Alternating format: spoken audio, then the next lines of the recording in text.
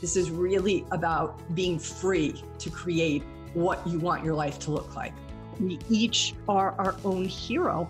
And how do we take the challenges that come our way and see those as the birth process of us becoming heroic? Can you meet that judgment that ultimately will surface with neutrality? This is the Wall Street Coach Podcast with Kim Ann Curtin. Aloha, everybody. Thank you so much for watching the Wall Street Coach Podcast. I hope you'll subscribe. I hope you'll like any of these episodes that you enjoy.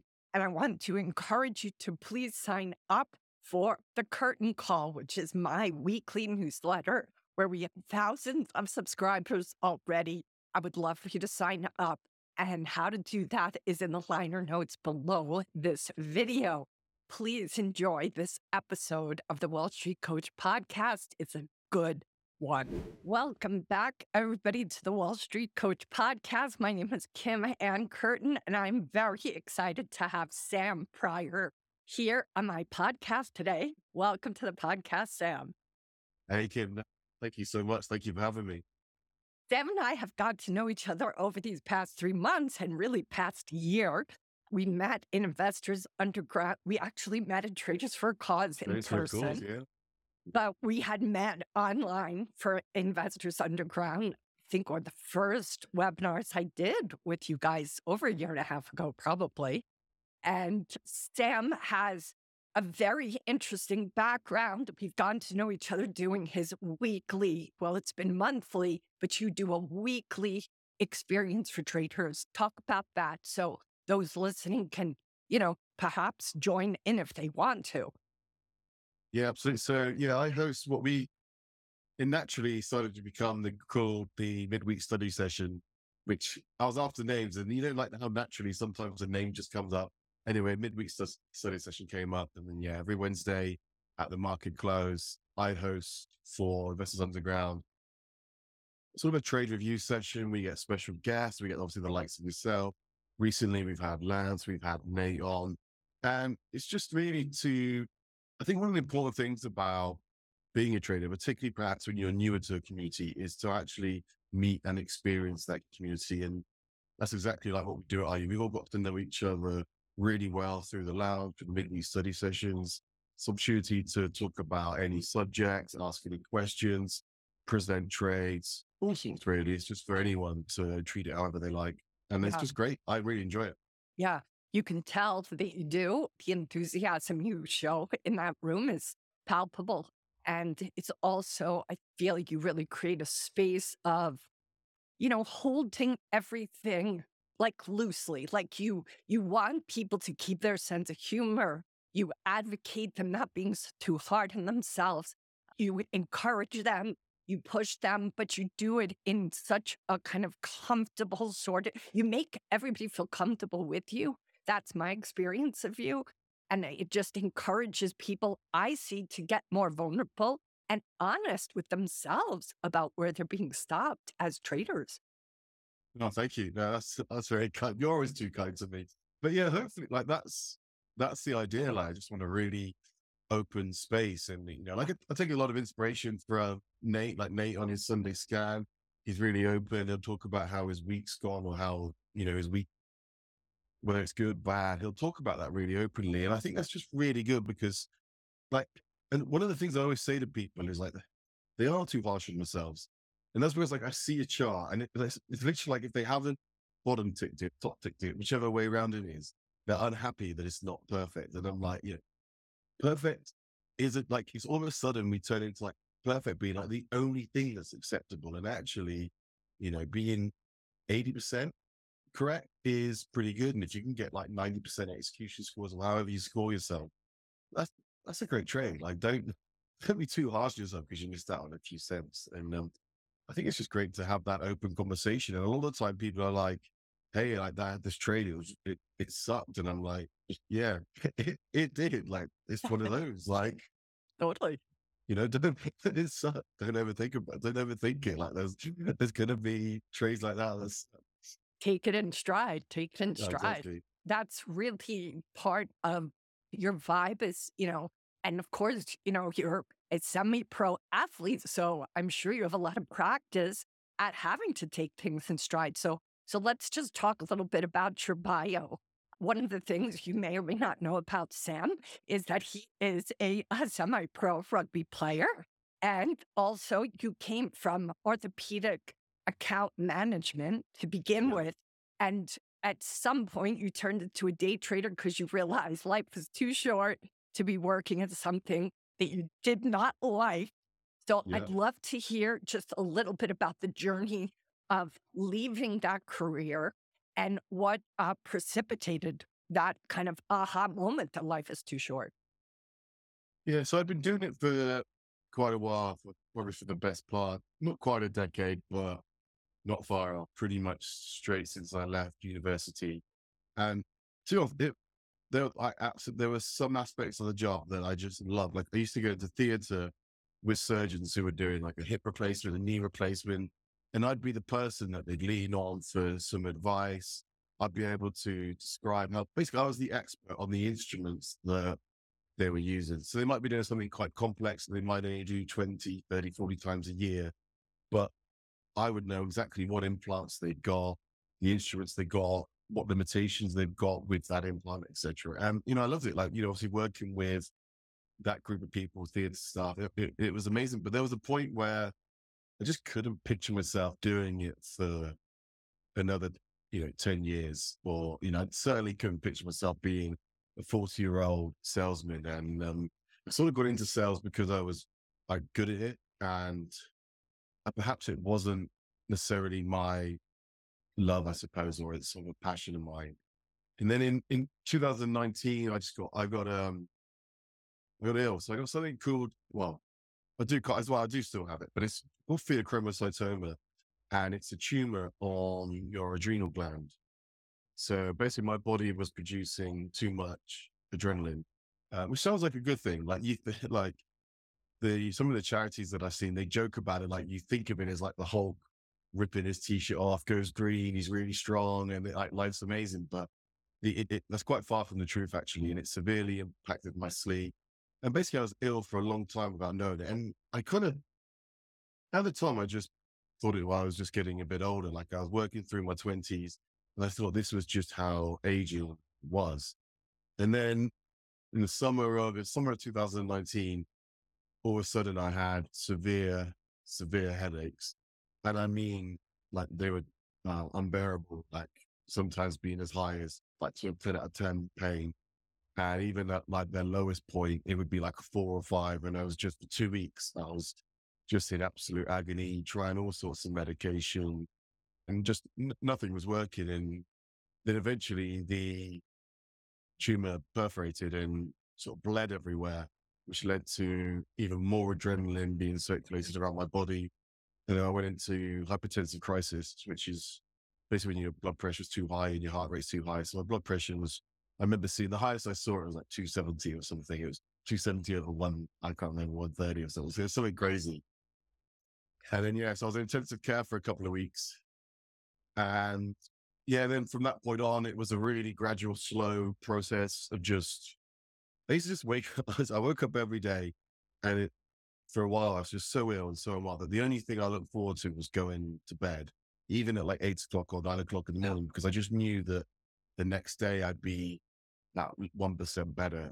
And that was sort of my life for about 4 months. And then slowly I was able to look forward to more and more things. But sort of the crux of the story, though, is that I just realized, like, when you go through moments like that, and I think that a lot of people, unfortunately, have been through those moments, you sort of, all those cliches of YOLO or whatever it is, like, it's true.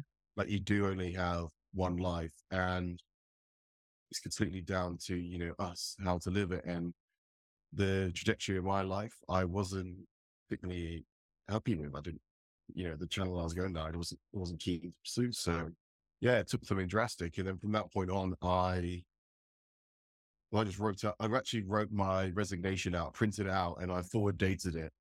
And then I said to myself, I'm going to resign at this point. And then, I crossed it out a couple of times, but eventually I was like, I'm not being true to myself. And then eventually I just went for it. But at the same time, I'd already started trading. I'd already started that path that, I suppose, my current path, and they sort of just overlapped. And then obviously I took one, and yeah, I suppose the rest is history. What an incredible miracle it sounds to me like that you even lived. I mean, to be in intensive care and to have your body experience that kind of, intense physical experience. I'm shocked you survived.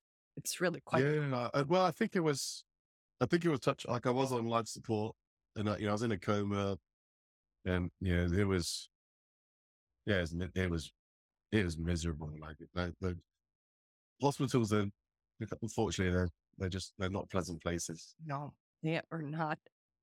I'm just curious, how long have you traded for now? So it was that around then. So I'm coming up to, I guess, 4 years. Okay. So still relatively, yeah, I'm still new on this journey, and I still got tons to learn, but yeah, things are going well. I'm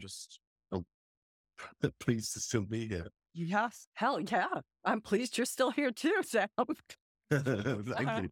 And I just am curious, do you feel, one of the things we talked about before this conversation was you said, I wish more people could realize how important it is to do what you love without as much pain as I went through to realize that. Yeah.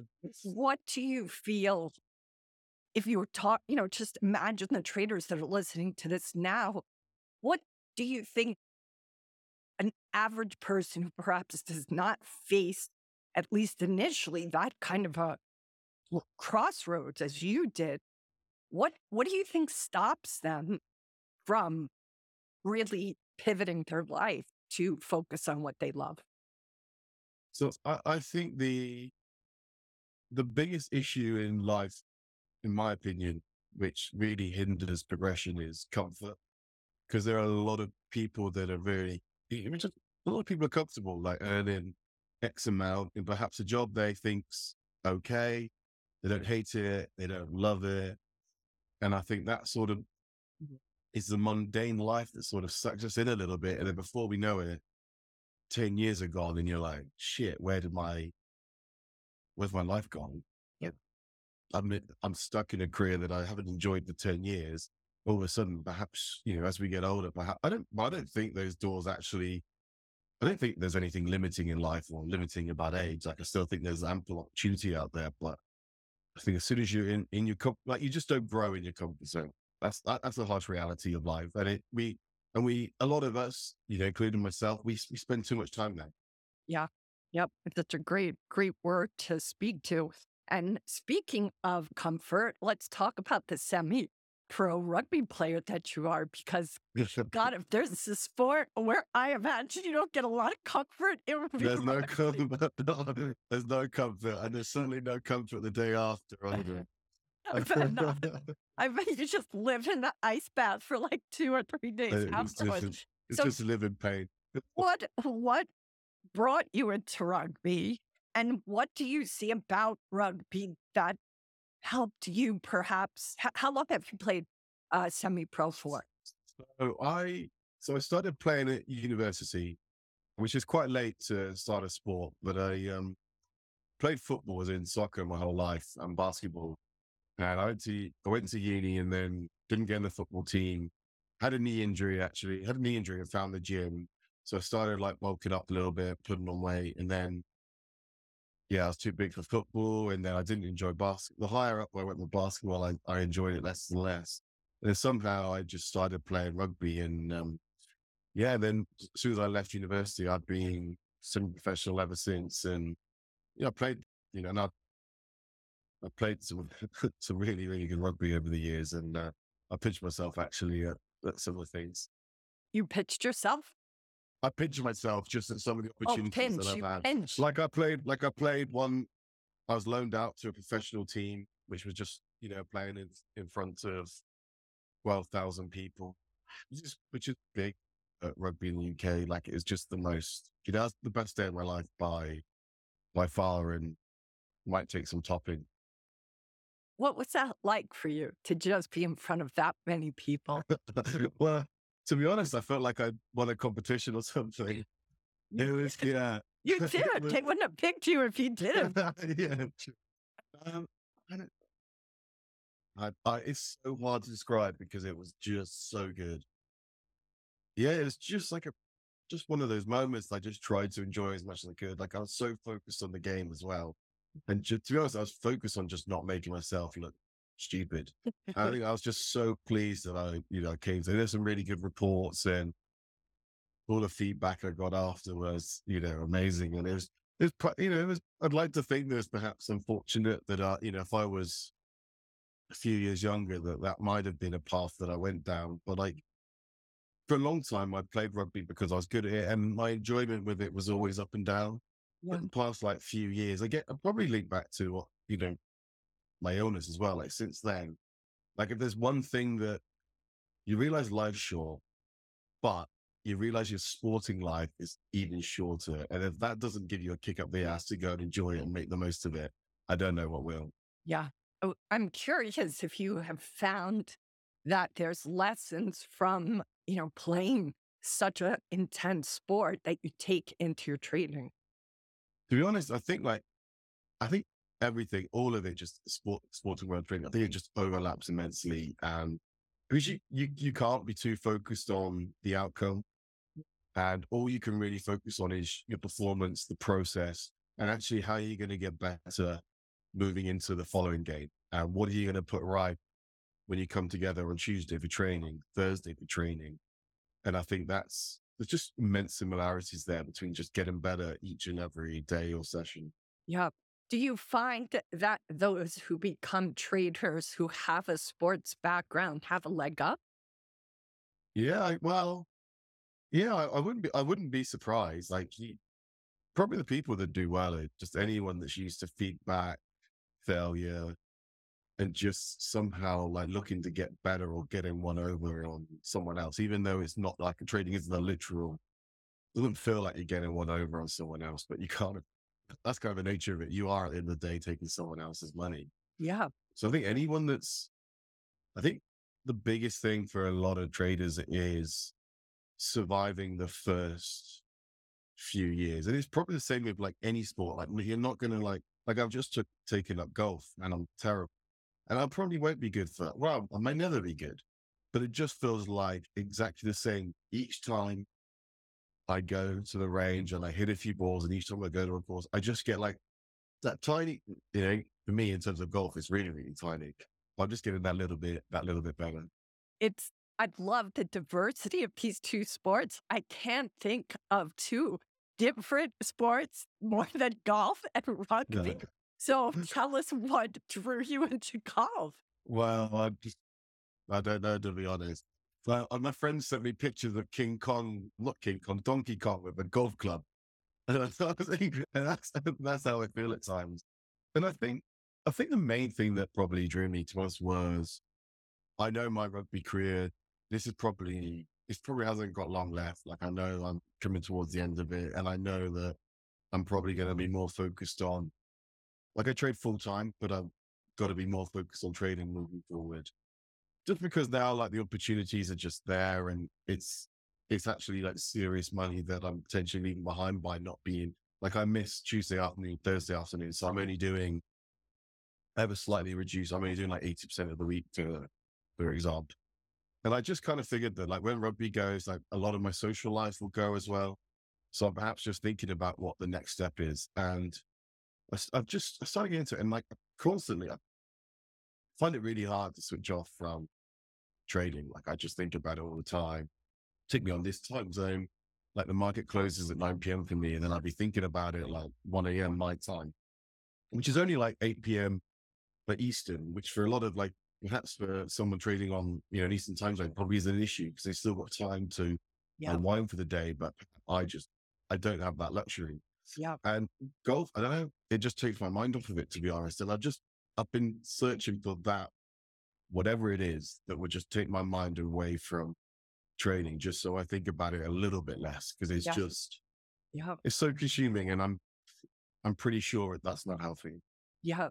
Well, I would agree that it isn't. And honestly, I think when it's all consuming, it potentially could even hinder your trading, because I think we need that white noise, that space, just to be in the land of, nothingness, so to speak.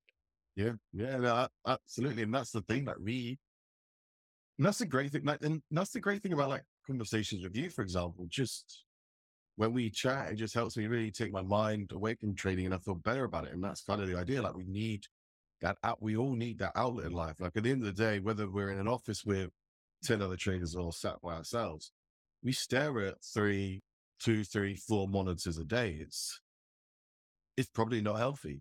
And we need to find some balance away from that for sure. Yeah. And the other thing about golf that's just so powerful is it's going to usually force you outdoors. And you, of course, for our listeners that don't know, you're in England. So tell us what part. I'm in the Southwest. I'm in Somerset. So I'm about, I suppose the only place that most people know from the US is London. And I'm about 2.5 hours away from London. From London. But am I correct that all of your golf, even when you're practicing shots, is going to be outdoors? Oh, it's all outdoors. Yeah. And if I get a choice, like they have like some they're indoor, outdoor type, like just like with a shelter set roof over your head. And if I get any chance, I'm outdoors. Yep. And even like on a Friday when the market closes, closes at 9 o'clock my time, I'm outdoors. Sure. It could be pitch black and I'll be sat outside, start a fire, just start like that unwinding process and just trying to get outside as much as possible because I don't like being caged.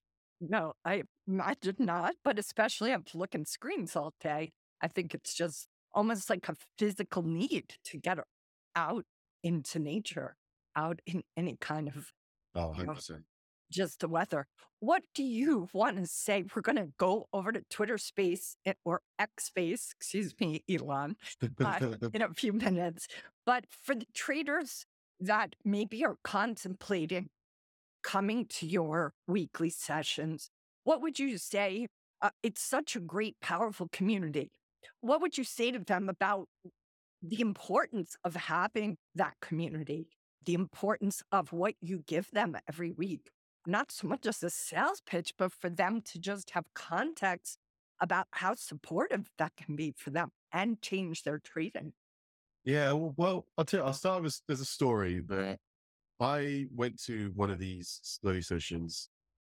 That's how it started. I was one of an attendee and I just remember talking and then someone was asking me really probing questions about trading. And to be honest, I didn't know the answer. I come away and I felt really, bear with me on this story. I felt pretty bad about the situation, but then half an hour, a few hours plus, and I was like, oh my God, I feel great. I put myself out there and I really moved my needle forward a lot. And I think that's sort of the message that I would say to people is that this is a real opportunity to move your life or your trading needle forward in so many ways, because you're going to gain a social aspect.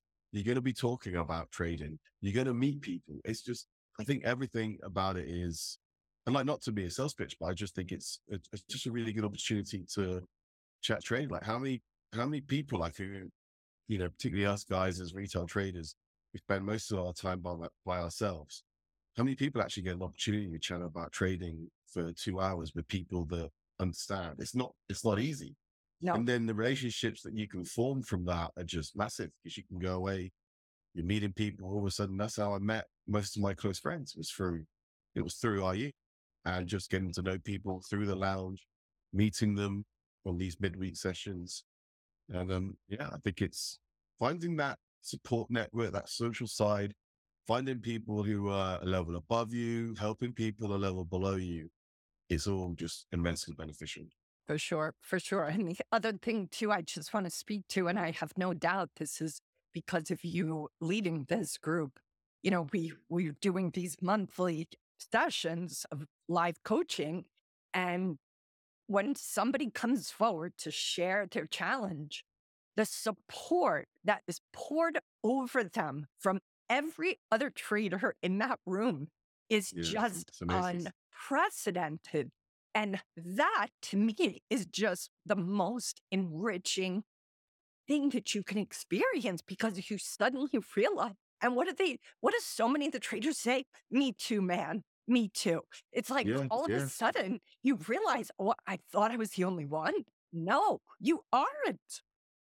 I think that's like one of the issues that we all think I'm the only one, whatever emotion it is, we all think we're the only one experiencing that emotion. It's only when we get to chat to people, you're like, actually, I'm not really that unique. My problem isn't really that unique. And actually, by sharing, talking about it, it's a problem halved, isn't it? And yeah, I Yep. think it's immensely powerful. And yeah, and they're enjoyable. They're just an hour and a half, like our sessions. They're just so much fun. Like they're just enjoyable. They've been getting, I feel, more crowded and more people are coming forward to volunteer. Yeah, and there's people who are like, oh, I don't, I can't, I don't want to volunteer. And the first thing they'll say to me after is, thank you for that little nudge. Like they're genuinely like really appreciative. And like, it isn't just a little nudge, like, because I know it's a safe environment. Like I don't bite anyone's hand off. You don't bite anyone's hand off. And like, ultimately there's nothing incorrect about how we feel. And there's nothing really that incorrect about, there may be something incorrect about how we trade. If we're sharing a trade and there might be something that we did wrong or whatever, but actually talking about it, your future self is going to be really grateful for that conversation, because actually conversing and trying to explain it to someone else is quite difficult. And actually, sometimes when you're trying to talk about a trade, for example, you might actually, so if you're struggling or you're bored or you're not sure why you entered there or you're not sure why you exited there, actually, that means there's probably a little bit of a gap. And talking about it will make you realize that. And then your Exactly. future self will be grateful for that. Absolutely. I love that. I'm a big fan of connecting with your future self in coaching with traders. So that is just the best. It's that future self that you're growing into. And even sometimes just talking about it helps you understand yourself when you really listen to, and it makes you start to see, oh, wait a minute. It helps you unpack whatever you're stuck in the midst of. That's what Absolutely. it seems to me. I'm very fortunate also to have Sam in my Discord room called TraderHeroJourney.com. And you've also been a contribution there too, Sam. So thank you for that. So Thank let you. us pause this, guys. We're going to do a Twitter space so we can get some interactivity, because it's always more fun with questions. Let's put the bit. So I am going to see everybody on Twitter space, and we'll have this whole podcast released with both those sessions together. Aloha, everybody. I'm so glad to have this opportunity to speak with Sam Pryor. And we're going to speak about his Trades Turbo handle in a little bit. I'm really thrilled to have you guys come here. I am Kim Ann Curtin, the Wall Street Coach. My mission is really to help high performers master their minds and unlock their hidden edge. I run a weekly newsletter called Curtain Call. I'm just adding Sam now as a speaker. So please join my newsletter if you're curious to have more content like this. Sam, I'm so excited to have you in his X space today. I know his handle is still connecting. We just had an opportunity, Sam and I, to do the first 30 minutes through Zoom video. That plus this conversation will be released in approximately 10 days. Also, I want you guys to keep an eye out for my live coaching that happens on Wednesday on the Wall Street Coach channel on YouTube. That happens usually around 7 p.m. Eastern time, 8 p.m. Eastern. All right, Sam. Oh, hello. Can you hear me? Hello. Yes, we sure can. Good evening. So good to have you here. We're very lucky that Sam is with us because it's 10:30 p.m. his time in England. So a little bit late, but you're a good sport to come on and do it so late. So thank you. I just was sharing how we just had a great conversation on Zoom. So that will be part one of this two-part interview. These are much more enjoyable, guys, when you ask your questions. So I hope you've all come with some questions for Sam. Sam and I got to meet through Investors Underground. We actually first met a year and a half ago in one of the IU rooms. I did some live coaching, and then we got to meet at Traders for a Cause in Vegas. Sam and I really just hit it off, and we've been doing for the past 3 months a live coaching for the IU room. Sam moderates a room weekly. Why don't you talk a little bit about that for our listeners here in case they don't know that much about it? Yeah, so every Wednesday at the market close, my host, well, it naturally became called the midweek study session for, I suppose, the obvious reason. And it's just an opportunity for, members of the community to, get together, ask questions, talk about whatever problem they're experiencing, share positive experiences, share their trade reviews, which I think in general, like we as traders, on the average trader probably doesn't do enough of. And I think it's probably the most important thing that we can do after a really tough day. And I think that's just a great opportunity to share it with someone else. And when you share it with someone else, firstly, you've got to explain the setups, explain the trade, and then they can question and then pick holes. And like we just spoke about on the Zoom, like that experience and that opportunity, your future self will only be really grateful for. I'm just curious, Sam, for yourself and your own journey as a trader and even as a semi-pro athlete. We talked a little bit on that our first conversation about the fact that you are a semi-pro rugby player and that you really have this concept of the importance of the mental game. So when did you first become aware of that? Was it sports that brought that to your attention? Was it the career you had before? Was it life? Just talk a little bit about that, if you would.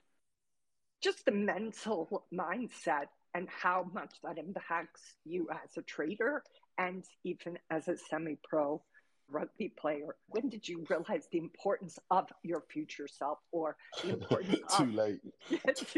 Too late, unfortunately. I wish it was much sooner, and I wish I could say that I was hardworking. And I'm sure that there's lots of people in this call that they had very similar conversations to what my teachers had with my parents, which was, Sam's got lots of potential. He just needs to apply himself. And yeah, it's a really good question because, again, and it probably goes back to like, I had like sort of that rough year that I had in 2019 when I was unwell.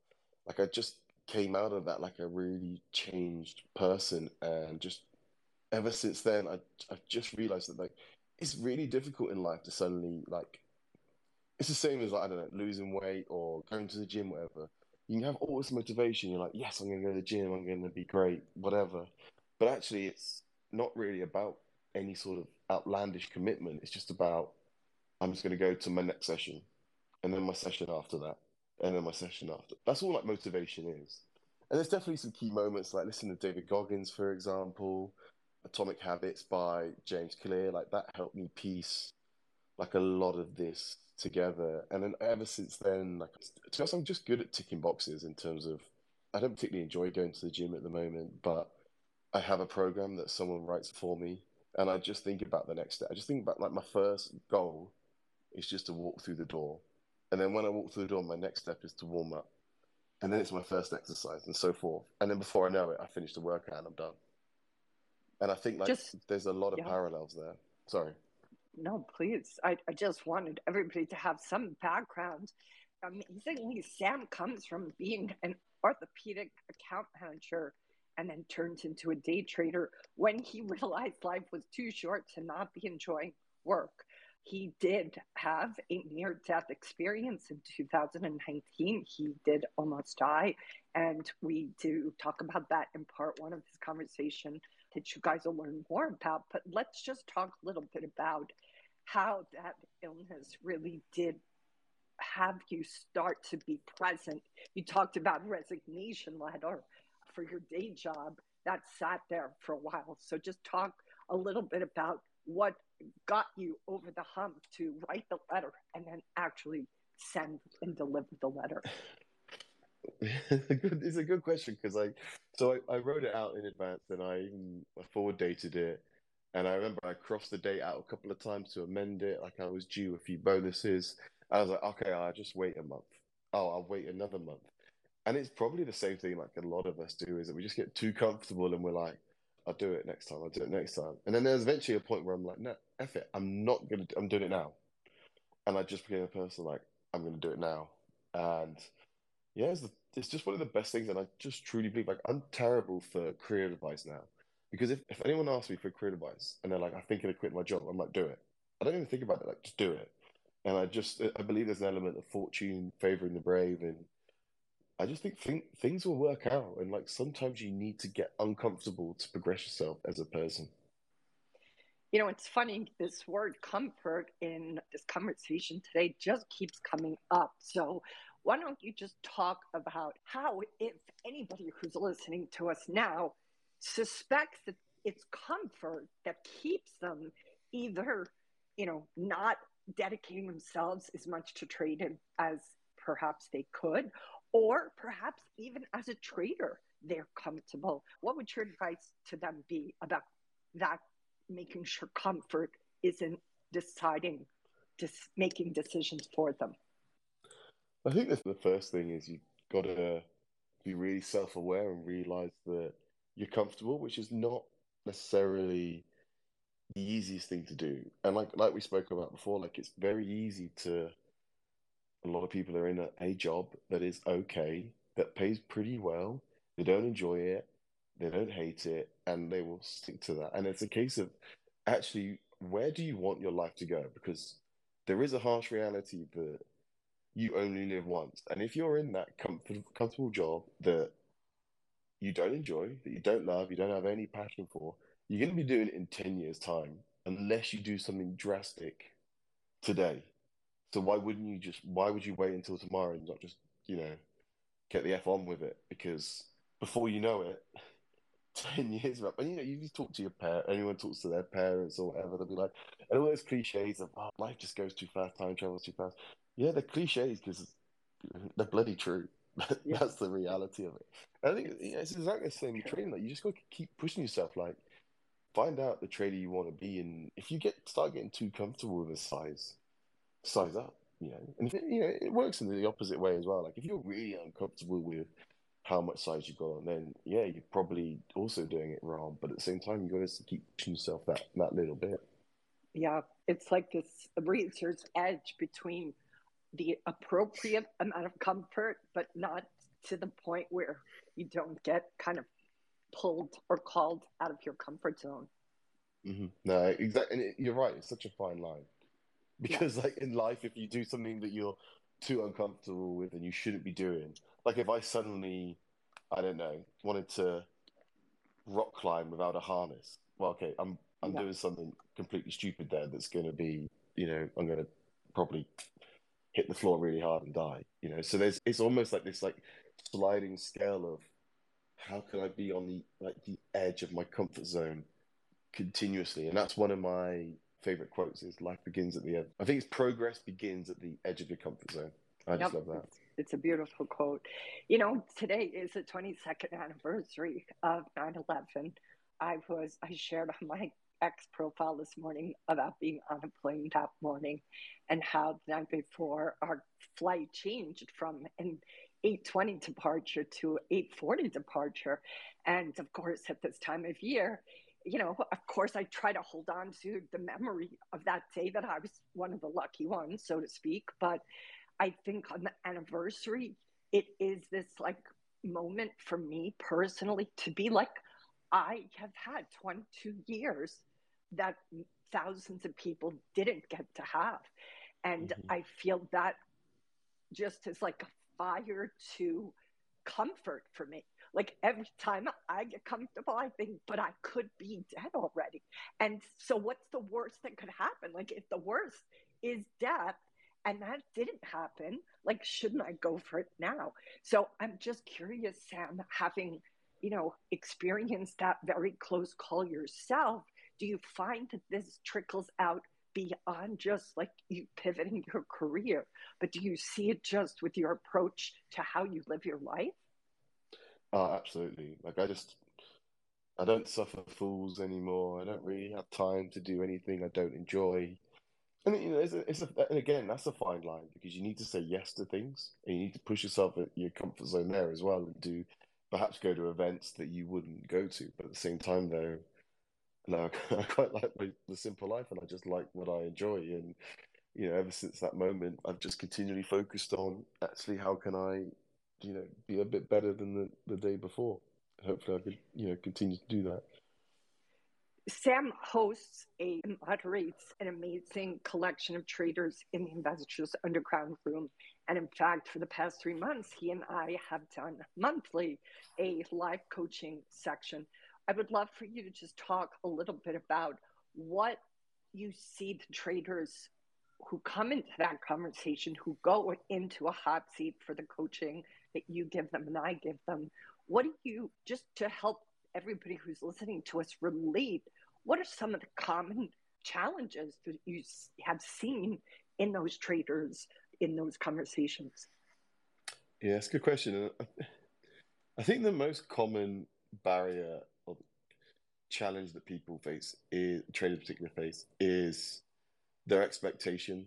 I've had tons of PMs or tons of people on those calls who have perhaps been trading 3 months, 6 months, a year, 2 years, and they're wondering like why their charts don't look like Nate's, for example. And I'm like, well, you're comparing yourself to, a 20-year vet who is extremely good at trading. That's not a fair comparison. There are not many like avenues in life that are worth pursuing that you can master within 2 weeks, 3 weeks, 4 weeks, or whatever. So I certainly think that expectation, and I know people just beat themselves up a bit too much. And I think then they're just too harsh on themselves. And I'm like, just because you lose on a trade doesn't make it a bad trade. Just because you made a mistake doesn't make it look like terrible. It just means actually that's something that you can get better on in the future, and that's positive. Because imagine, trading for X amount of years, thinking that trading perfect and still losing money. That's a really shitty situation. And I like to think that like whatever I do every day, there's always something that I can do that I could do better. Like with all my mates and stuff, we're always chatting about reviewing our trades and stuff. And there's tons of stuff that we learn on a day-to-day basis. I think people just need to be a bit easier on themselves, give themselves time, and just be real positive and think about the language that talk to yourselves in. People talk to themselves in as well. And I beat myself up all the time, but I'm really aware of it now, and I'm like, actually, let's flick a switch and be really positive, because there's always something positive in everything that we do.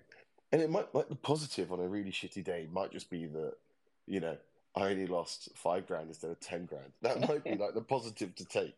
And it still sounds like a shitty one, but like a year ago, it would have been a really bad day. This time, not so bad. I'll take that win, even as shitty as it sounds. So, Sam, just give us a little texture around how long you've been trading, what kind of style trader you are.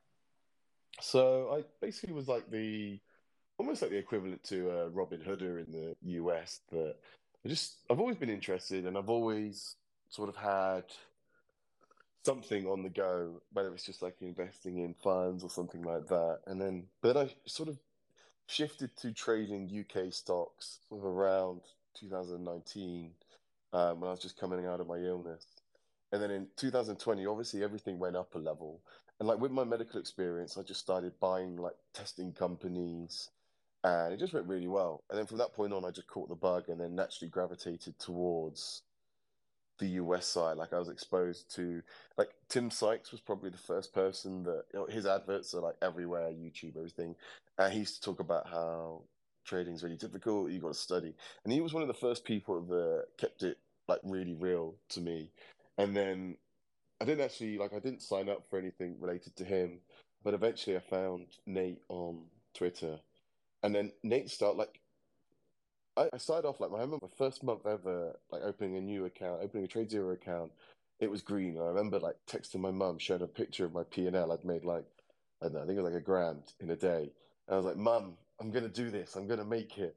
And then that just proceeded like to be like a rare spotlight on what was otherwise a real shitty time. And then from that point on, it was like, oh shit, this is really difficult. It's actually the best thing that happened, that it was really difficult. And anyway, that style that I was doing, just buying breakouts, I just basically got lucky with it, worked for a while, then stopped working. And then I was just basically really tired of every time I bought something, it just seemed to absolutely dump. And then I saw sort of Nate on Twitter, who was just cleaning up, but he was always on the opposite side. And I just found that his style really fit my style in terms of just really cynical, like we know a lot of us are really aware of what we're trading, like particularly when we focus on small caps, where we aren't, we aren't trading, good companies at all. And I think I just eventually naturally gravitated towards that style just because it suited my personality. And I'm aware that's very negative, and at times I wish I could be more positive about it. But at the same time, I like money more than thinking this X company is going to be the next Tesla. I really love what you just said about the sense of, let's just call it cynicism, right? That perhaps that sense of each of us have certain personality types. I'm a former New Yorker, so I have my own version of cynicism. I've been in Hawaii now for almost 8 years. I don't know, it's been a long time. And I just went back to New York City for the first time. And my biggest fear, Sam, was like, what if I can't hack it anymore? What if I can't cancel it? Am I going to be a sap? Am I going to look like I've got sucker written on my forehead? But my first encounter with like a cab, like a gypsy cab, I was like the tough broad I used to be. I was so proud of myself. And I thought, that doesn't serve me here in Hawaii, but it sure as hell serves me in New York.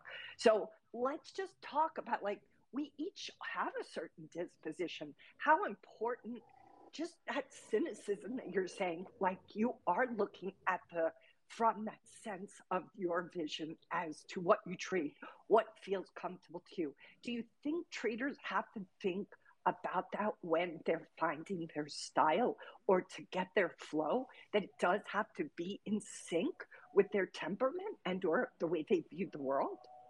Yeah, absolutely. And I think that's why trading's so great, is that we all will have similar styles, but at the same time they'll be really unique. And I always think of, like, if you think about me as in terms of my trading as a pie chart, I am 100% Sam, but at the same time I'm going to be a percentage of all the people that have influenced me. I'm going to be a percentage of Nate, percentage of Eric, percentage of Mike, but ultimately in the day it's all 100% me, and I'm the one that's pressing the buttons, and I have to be accountable for that. And it's pointless me trying to be a scalper if I suck at it.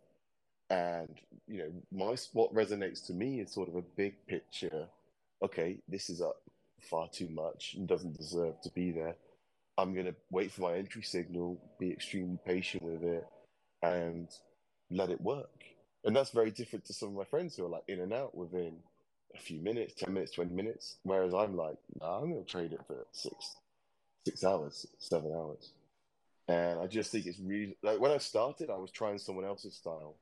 It was like, I got lucky at first, but after a while I was like, it just was unsustainable. Yeah, so let's just talk a little bit about that, because I do think it's understandable, natural for a trader, at least in the beginning of their career, to sort of emulate, their teacher or those gurus that they follow. What would you say is the point where I see it as almost like training wheels on a bike. For anybody who's just starting out, it's fabulous, but there's some point, we all know, you have to let the training wheels off. What would you say is that cutoff where it's time to say, okay, maybe that's how Nate trades, but Sam said to himself, I have to trade my way. I can be influenced, I can be taught by them, encouraged by them, but I have to own it. What trader measuring stick should they use to know when enough is enough, and they have to really define it for themselves? That's a great question, and I don't know if I have a concrete answer, but I think, like, from my personal point of view, I just got tired of following someone and losing, and I was like, this shit just is not working. And that, like, led me back to the drawing board, and I was like, right, okay, let's reverse engineer. Like, there's so much information, like every piece of information that someone needs to form their own setup, pattern, whatever they want to call it, is out there. Like, all you need to do is put in a few, like, Twitter searches, for example, find 10, 20, 30, 50 charts and just reverse engineer and just routinely see, okay, this works. This is where I should be entering, whatever, this is where I should be exiting. And then all of a sudden you're like, actually, I don't need anyone. And I think that's like going back to, like, are you? Like Nate is part of my morning routine in that I'll be there for the broadcast. But I take on what he says on the broadcast, and then from that point on, I write my own plan up. And sometimes they're different. They're usually like we have like a similar thesis, but we might have different levels, for example. But that's just really important to me because at the end of the day, I'm accountable for that. So I think eventually people and like let's just take like I don't know whether it's good to mention it, but like let's just say you're in a Discord room like Atlas, for example, which they are making a lot of money, and I'm sure there are people following them that are making a lot of money. There's also going to be people losing tons of money, and then all of a sudden they disappear. They're not accountable for any of those actions that people have taken. Then what are you going to do? You can't rely on them to trade anymore. And it could be the same, like if Nate suddenly, it's unlikely, but like anyone, like if Nate suddenly said, it's over, then all of a sudden I'm like, oh, but actually it wouldn't affect me that much. It would change my routine, but actually every morning I trade my own setups, I have my own watch list, I write my own plans. And I think that type of person will always sort of probably emerge from the ashes when you just get tired of beating up and copying people. Probably get pissed. Probably get pissed off. Getting pissed off was a massive driver for me. I got tired of being really crap at trading, to be honest. And that was just such like a driver for me to like be like, okay, I'm gonna put in that extra work. And I don't know, maybe it's the same for other people. I don't know, but that was sort of how I did it, and I'm sure that's how lots of people feel. It just sounds like you're just speaking about really taking agency over your trading and just taking agency over your life in general. If you guys are enjoying this conversation, perhaps you'd consider tweeting out about it. Please be sure to follow Sam on Twitter. His handle is Trades Turbo. And also check Sam out on Investors Underground. Consider his weekly meetings. They're just so powerful. I've been very fortunate to do once a month with Sam. We do some live coaching in the Investors Underground room. My name is Kim Ann Curtin, the Wall Street Coach. I have a provocative newsletter called Curtain Call that has some deep questions every week. You can sign up for it on my Twitter handle. And I also do live coaching on YouTube. My YouTube channel, Wall Street Coach. I also have a Discord room called Trader Hero Journeys. Sam is part of that Discord room where we basically talk emotional intelligence for traders. What do you think is one of the hardest challenges, Sam, that sophisticated traders have during these kind of odd market times? Like it's been kind of a wonky past year. A little bit of a sideways market. What do you see as the biggest struggle those who have been trading for a while run into when the market kind of acts in this strange way it has been acting? There's probably a few things, but something that always stands out to me, and particularly for me personally as well, is that like a lot of in life, like if we want to solve a problem, it usually requires action, or we actually have to do something about it to solve that problem. And like quite the bizarre thing about trading is on a day-to-day basis is that actually sometimes you should do less. Like inaction is actually how you solve that problem. And I think for a lot of people, it's just really, to be honest, we are as an element. There's an element of degeneracy in a lot of us, and every morning we want that sense of accomplishment, and we want to feel like we achieved something that day. So we perhaps force trades that we otherwise shouldn't be taking. I love what you just said. It frustrates me that you guys call yourselves degenerates, because the words that just follow that is you ultimately are informed by wanting to be productive. Like, I know that it costs you to sometimes trade when you shouldn't, but it isn't because you're degenerates. I'm just standing up for all of you traders right now, Sam. Like, it's because you guys are coming from this hard work ethic. I think trading, excuse my French, is such a mind fuck, because you really can sometimes screw yourself over because you're overworking. And that work ethic, I think, is something to be proud of, but it can sabotage you as a trader. But you guys call it degeneracy. And I'm like, no, it's not. It's just work ethic, people. That's the nice way of putting it. I think.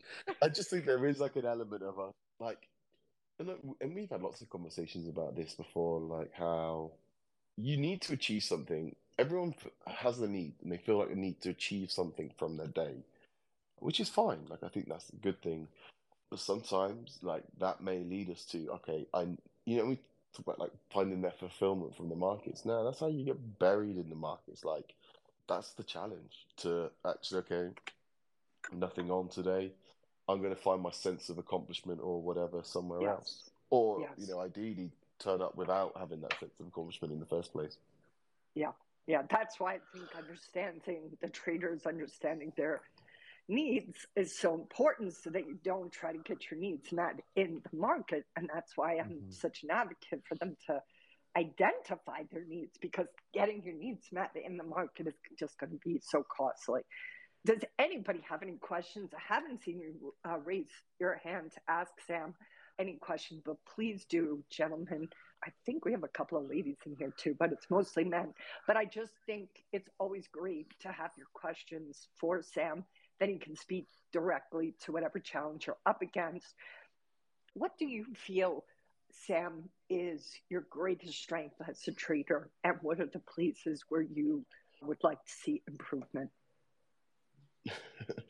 I think so. I think about this long and hard, and like I think there's a few strengths that I've got, and my self-awareness I think is good. Like I am an emotional wreck like a lot of the time whilst in a trade, but I know that like that's I haven't read the book yet, and you're going to tell me off, but I think of that as like my gremlin telling me, like we're almost trained, like we're doing trained, its like work. we see like a green candle, like oh my god, it's going to the moon. We see a red candle, oh my god, it's going to zero. Like it's those extremes in that sort of fluctuation of emotion, and like if you ask any of my friends, like sometimes during a trade, I'll be like, this thing, it's not going to work, blah blah, and all of a sudden it works, and I'm like, yeah, and you're all on, like and I think like my awareness in that situation to not actually to lead to inaction is a real positive. Because if I was to follow my emotional state, I would just be getting absolutely chopped up as a trader. And I'm just really good at this is my plan. I'm going to stick to it, no matter how I feel from A to B. Unless I see an exit signal, I'm not going to exit, despite how I think or how I feel. And I think that's probably one of my strengths. And that leads into as well, like other like being self-aware. Like I know I'm not like this a trader that can go, oh, I think Tesla's going to go up 10 points tomorrow. Like, no, I'm just not that type of guy. I don't have a clue. I suck at trading. That's probably a good thing. But I know I suck at it, so I just wait for a system play, and then I play it, and that's about it. I keep it as simple as possible, and if there's nothing there, I don't play it, and I don't get angry or upset if something fades without me or goes to the moon without me, because if it didn't set up, it didn't set up, and I don't really care anymore. We have the Godfather in the room with us, which you introduced us, Sam. So I'm very glad you're here. Please let me know if you want to be part of the conversation, and I will unmute your mic. Stan's here, is he? Nice. Yes, he I is. recognize. I do. I'm looking at that. I recognize a lot of people here. There's a lot of good friends: Valkyrie, Dave, Daniel, Shaw, Buffy, Jeff. Yeah, Andres. Yeah, recognize so many people.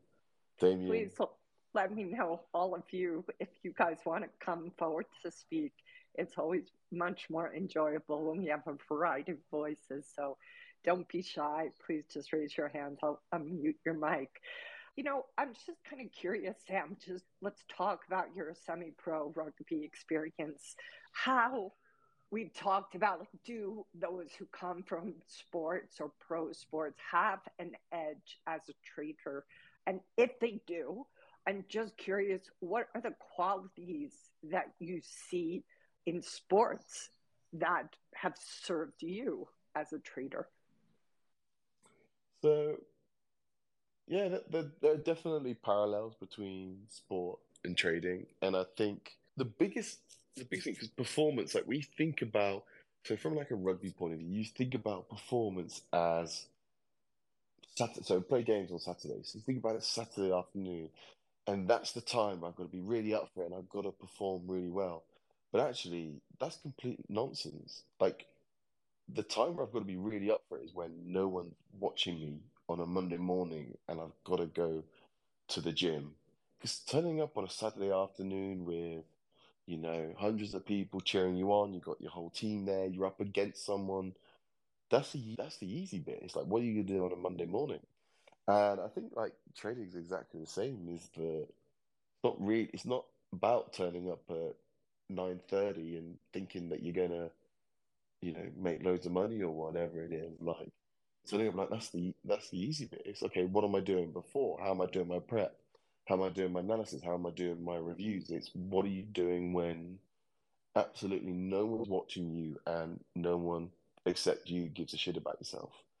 And I think that's where there are just so many parallels. It's the work that we do in the dark that really helps. And like that's why like a lot of people are like, oh my God, it's like suddenly an overnight success story. And I remember like interviews about like I don't know how well that resonate, but like Cristiano Ronaldo, one of the best soccer players, footballers, and he used to like everyone used to be like, oh my God, he's so skillful, he can do all of this.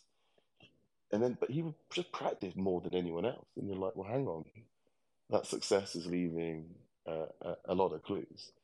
But ultimately, like me trading, I think you just gotta be really resilient, like embrace failure really hard because it sucks. And like some people might like reach their, they might be profitable within 6 months, within a year. Some people it might be 2, 3 years plus or whatever. And you've somehow got to make sure that you survive that long. And like sport's similar in that point of view. You're not going to be good at sport on day one. Just the advantage of sport over trading is that a lot of us start at age 5, and we don't necessarily, or whatever, we start at a young age, and we don't realize that it's the consistency of what we've been doing for 10 years that has made us good in college. We haven't just suddenly turned up to college and been good at, basketball or whatever. I might have gone off on a tangent there, but yeah. No, it's great. It's great. I mean, what I'm really hearing is just the comfort with failure, the comfort, even, I presume, with pain. The fact that there's pain, the fact that you may not be comfortable is not the end of the story. It's the beginning of the story. And I always think like when I see like tweets like, what advice would you give your 16-year-old self, or what advice would you give your son or daughter or whatever? And like my advice would be fail more. Like go out there and fail 100%. And that's what I wish I'd probably done perhaps at a younger age. Like I played it, as I look back and I probably played it quite safe, sorry. Like I was always, pretty good at everything, and perhaps for a few years of my life didn't get out of that comfort zone. And, it just means that I'm sort of trying to make up for it now. Do you feel that there are certain qualities, you've been at trading now 4 years. What do you think, if you're projecting, and you spoke a couple of times about this, your future self, what would your future self have to say about your trading, let's say 10 years from now? What do you think you see folding for you as a trader down the road? That's a good question. Well, I think, oh God, 10 years, I think they'd just be grateful that I just keep going day to day and just continue to strive to get better and better. And I think, myself in 10 years, I don't know how my trading will look, to be honest, but I think they'll be really grateful for today and what I'm doing today. But that's what I like to think anyway, that they'll just be pleased that, I've put in the work now, and then hopefully by then it's just paying off and hopefully by then I'd like to think that in 10 years I'll be a lot more selective, and perhaps then you go from sort of, if you don't need an income, you're just thinking about those A+ opportunities and just thinking about sort of, I suppose, furthering that wealth. But that's a great question. How do you balance that, Sam, when one is still needing to create revenue from their trading and be unattached? How do you ride that on a day-to-day basis as a trader yourself? Well, the answer is it like a cheat to it, I think. Like everyone talks about going from, I want to quit my job and I want to become a full-time trader. And I almost think like you're going from They went from quite an extreme to another extreme, and there's actually like a nice halfway house of actually a logical step would be, okay, I'm going to reduce my hours, or I'm going to speak to my boss, or I'm going to find a way that I can do my job or a job and trade full time. And then there's like a logical step. And I think that's just the way to do it, is just try and have other income streams. Like I have, you call it real estate. So I have real estate. So I've got a house that I rent out to an absolutely amazing family that brings in an income stream.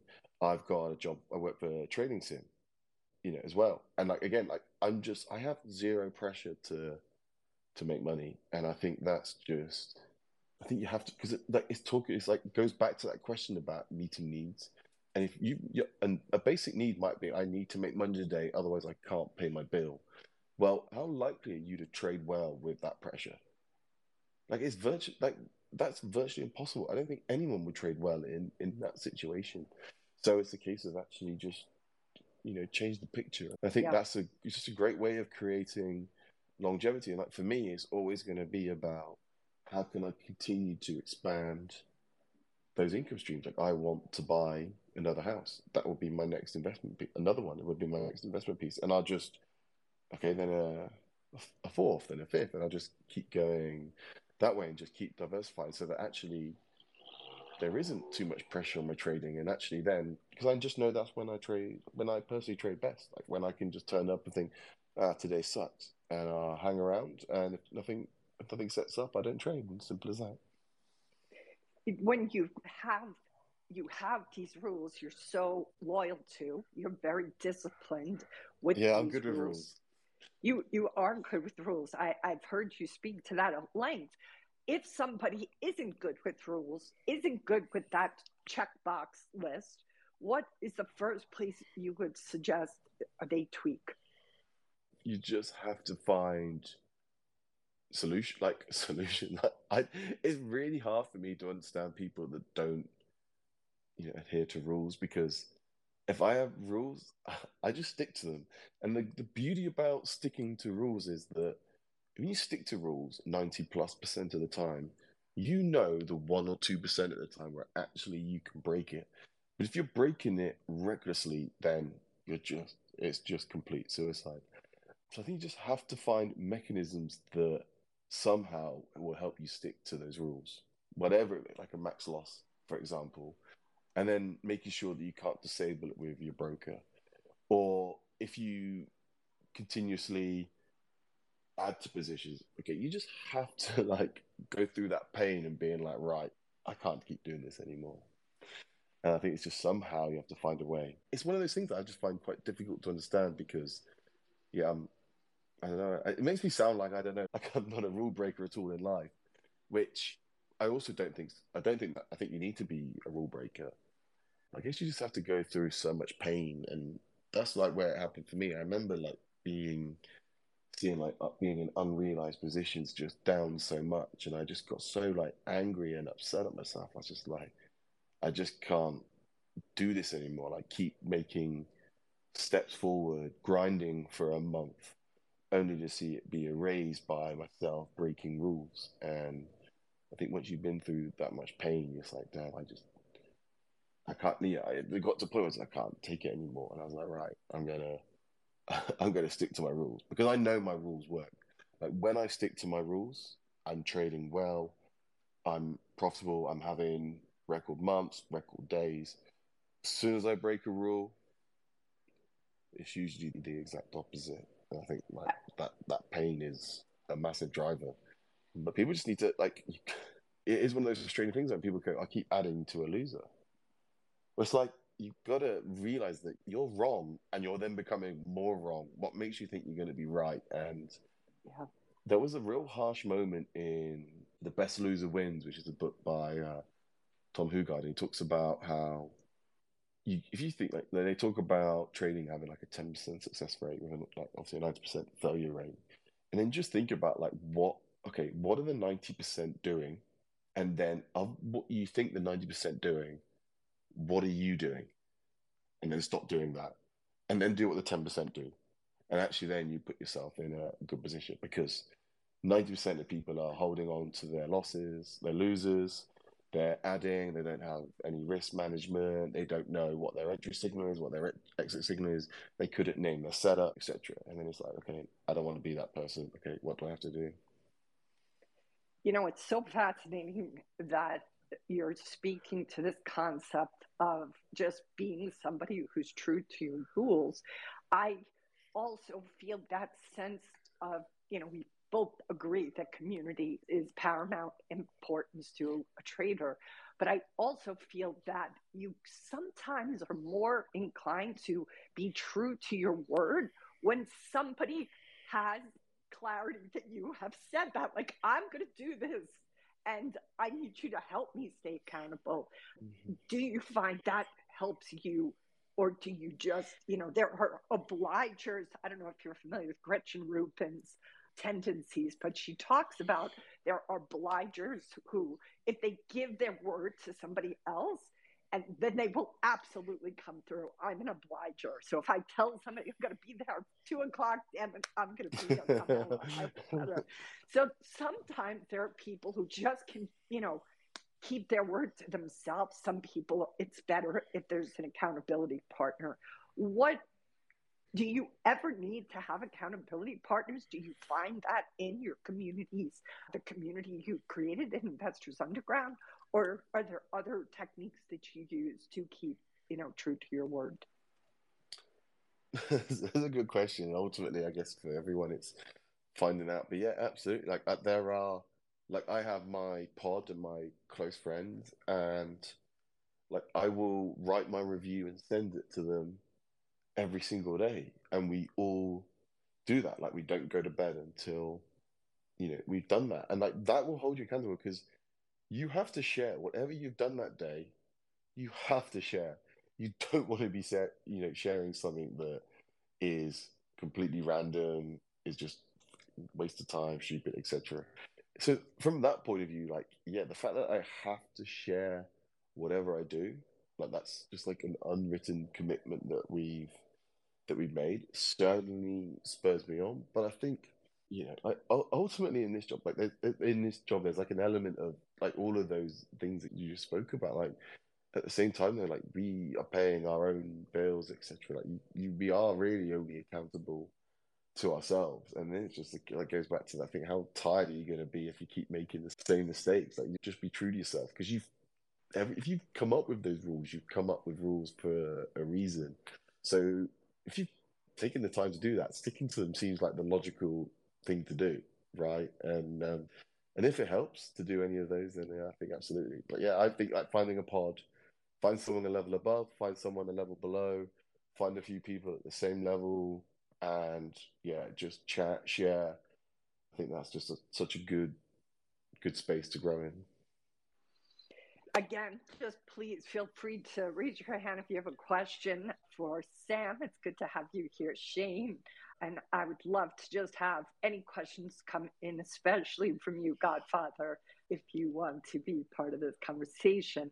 We're probably going to wrap it up in a few minutes. And if you don't want to come live on this channel, you guys can put it out there on Twitter and I'll read your question. You can send me a DM.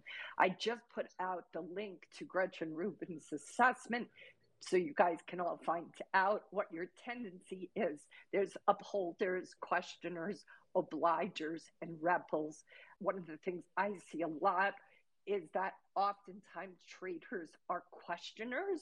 They like to really understand things no matter what somebody tells them, they will question it. And then there's rebels too, who just no matter what they're told to do, they're going to do the opposite. So just your own temperament, Sam, do you feel you've seen a change in your trading style when you started 4 years ago? Not so much, of course, you've gotten better, but I'm just curious, like, do you see a change just in your personality and or how you handle the good, the bad, and the ugly greatly different from when you started? Yeah. I think that it's funny because there are times when chat to my girlfriend about it, and we always say like, what if this project had failed? And there were times where perhaps it wasn't going well. I was like, this project, this training's going shit. I want to quit. And then she'd always be like, do you know what? The worst, nothing bad has come from this. because of how much you've developed as a person. And like there's nothing like trading to help you understand yourself. Like it really shines a light on perhaps some of our negative characteristics. And like I'm 6'4" and pretty heavy, 300 pounds, and like I'm pretty used to getting like I'm the eldest son of three. I'm pretty used to getting my own way of life, and all of a sudden, like you can't muscle in and barge in trading. Like you do that, you're just gonna get absolutely toasted. So it just made me much more aware and much not necessarily adventurous, because I wouldn't describe myself as adventurous in terms of like I won't, but like in terms of I'm much more willing to do things that I'm uncomfortable with. And like like because I'm going traders for a course, for example, like I traveled from the UK to Vegas by myself. Maybe like that's probably not like a great achievement, but it's probably not something that I envisioned myself doing a Yeah. few years ago, and it was amazing. So Hell of a flight. Hell of a flight. That is yes, definitely. and it was uncomfortable as well. So Had to yeah. be, because you're such a big guy that you. And I didn't know it. Like I didn't know legs. anyone. Like it was the first time I hadn't met a trader in real life before Wow. last year, and then all of a sudden I'm at Traders for a Cause with you, Nate, Brian Lee's there, like everyone, like loads of people are there. All these guys that massively look up to them. Like, yeah, I'm in the deep end here. Yeah, it's just it was an incredibly I was incredibly proud actually of that moment. It might seem like a small achievement, but it's a huge achievement. Are you going to be a Traders for a Cause this year? Yes, that's the plan. Great. I bought my ticket. I've got to still get my flights, and hopefully they haven't gone up and sort my hotel out. I got so much going on actually. We're about to move out. We're currently in quite a small flat, and girlfriend and I have just bought a house together. So we're in the process of moving to temporary housing just with the family, and then before our house is ready. So got so much going on towards the end of this year, but it's going to be fun. Beautiful, beautiful. Godfather, please unmute your mic. Stan's here, is he? No. He is. Yeah. I didn't see your request. I hope you weren't waiting too long. No, not at all. Can you guys hear me okay? Yes, you're clear. Excellent. Well, I just wanted to say that, I've had the pleasure with, observing Sam and chatting with him throughout the day, every now and then, not daily, but definitely a few times a week. And to your earlier question, Kim, I can attest to his growth as a trader and more importantly, as a person. And just a little bit about me, I've been in Investors Underground for quite some time. A long time, yeah. A very, very long time, yeah. You're the OG. Since 2009, I think. Wow. Yeah, 2008, 2009. When I first found it, it wasn't even called Investors Underground. It was called something else.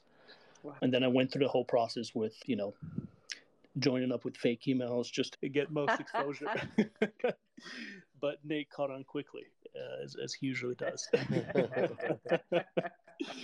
So I've been, there's a couple of things that I wanted to jump on and mention that you guys hit a point on, and, especially Sam, around, wanting to trade full time and quit everything and then just focus solely on that. I've been through a similar situation, and to me, trading, it's a very cyclical endeavor. And, we go from wanting to do it full time to then, okay, well, so that was it. Now what's next? So even today, trading is my primary source of income, but however, I can't just do that. If I solely do that, I start to lose myself. And it's something because to me, it becomes just, for one, trading is a very lonesome, especially if you're just trading from your home office or somewhere else. And to me, I need that interaction. And that's really what trading has done for me, is answered questions such as, who am I? And what drives me? And what makes me tick? What makes me happy? What makes me want to do more? And it's, it definitely isn't what I thought it would be when I first started trading many years ago. I thought this was it, be all and end all. But very quickly, I was able to discover that there's a lot more out there than just pushing a few buttons on the screen, and really what brings joy and happiness to my life. And ultimately, to me, trading is just a vehicle. It's just another vehicle that I get on every day, drive for a little bit, and then jump off at my stop and continue on. Stan, are you comfortable sharing what the other kind of activities you do partake in with those who are here? Just have a sense of. Yeah, no, absolutely. Exploring that. So before I switched to full-time trading in my corporate career, I was in IT, and with main focus on digital transformations. So team and I would go into companies that maybe had some antiquated software. They were operating on things from the 70s and 80s and 90s and early 2000s. And we would essentially use IT as a platform and try to shift the perception of the business into having IT as a cost center through actually generating revenue and now using it at their forefront of their business strategy.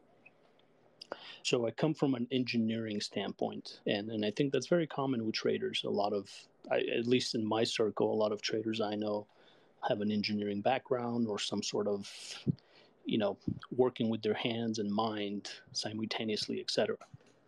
So that was my corporate career.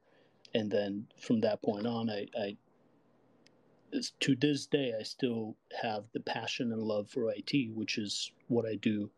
On the side, I have a consulting leg that I consult companies into, similar business strategies and how to utilize IT at the forefront of their business and, help their bottom line and mainly shift the perception of the other business verticals into, I'm sure everyone has experienced it, oh my gosh, you go into work and this is not working, or IT sucks, and they can never get anything right, and right, and all this stuff, right? Yeah, totally, for sure.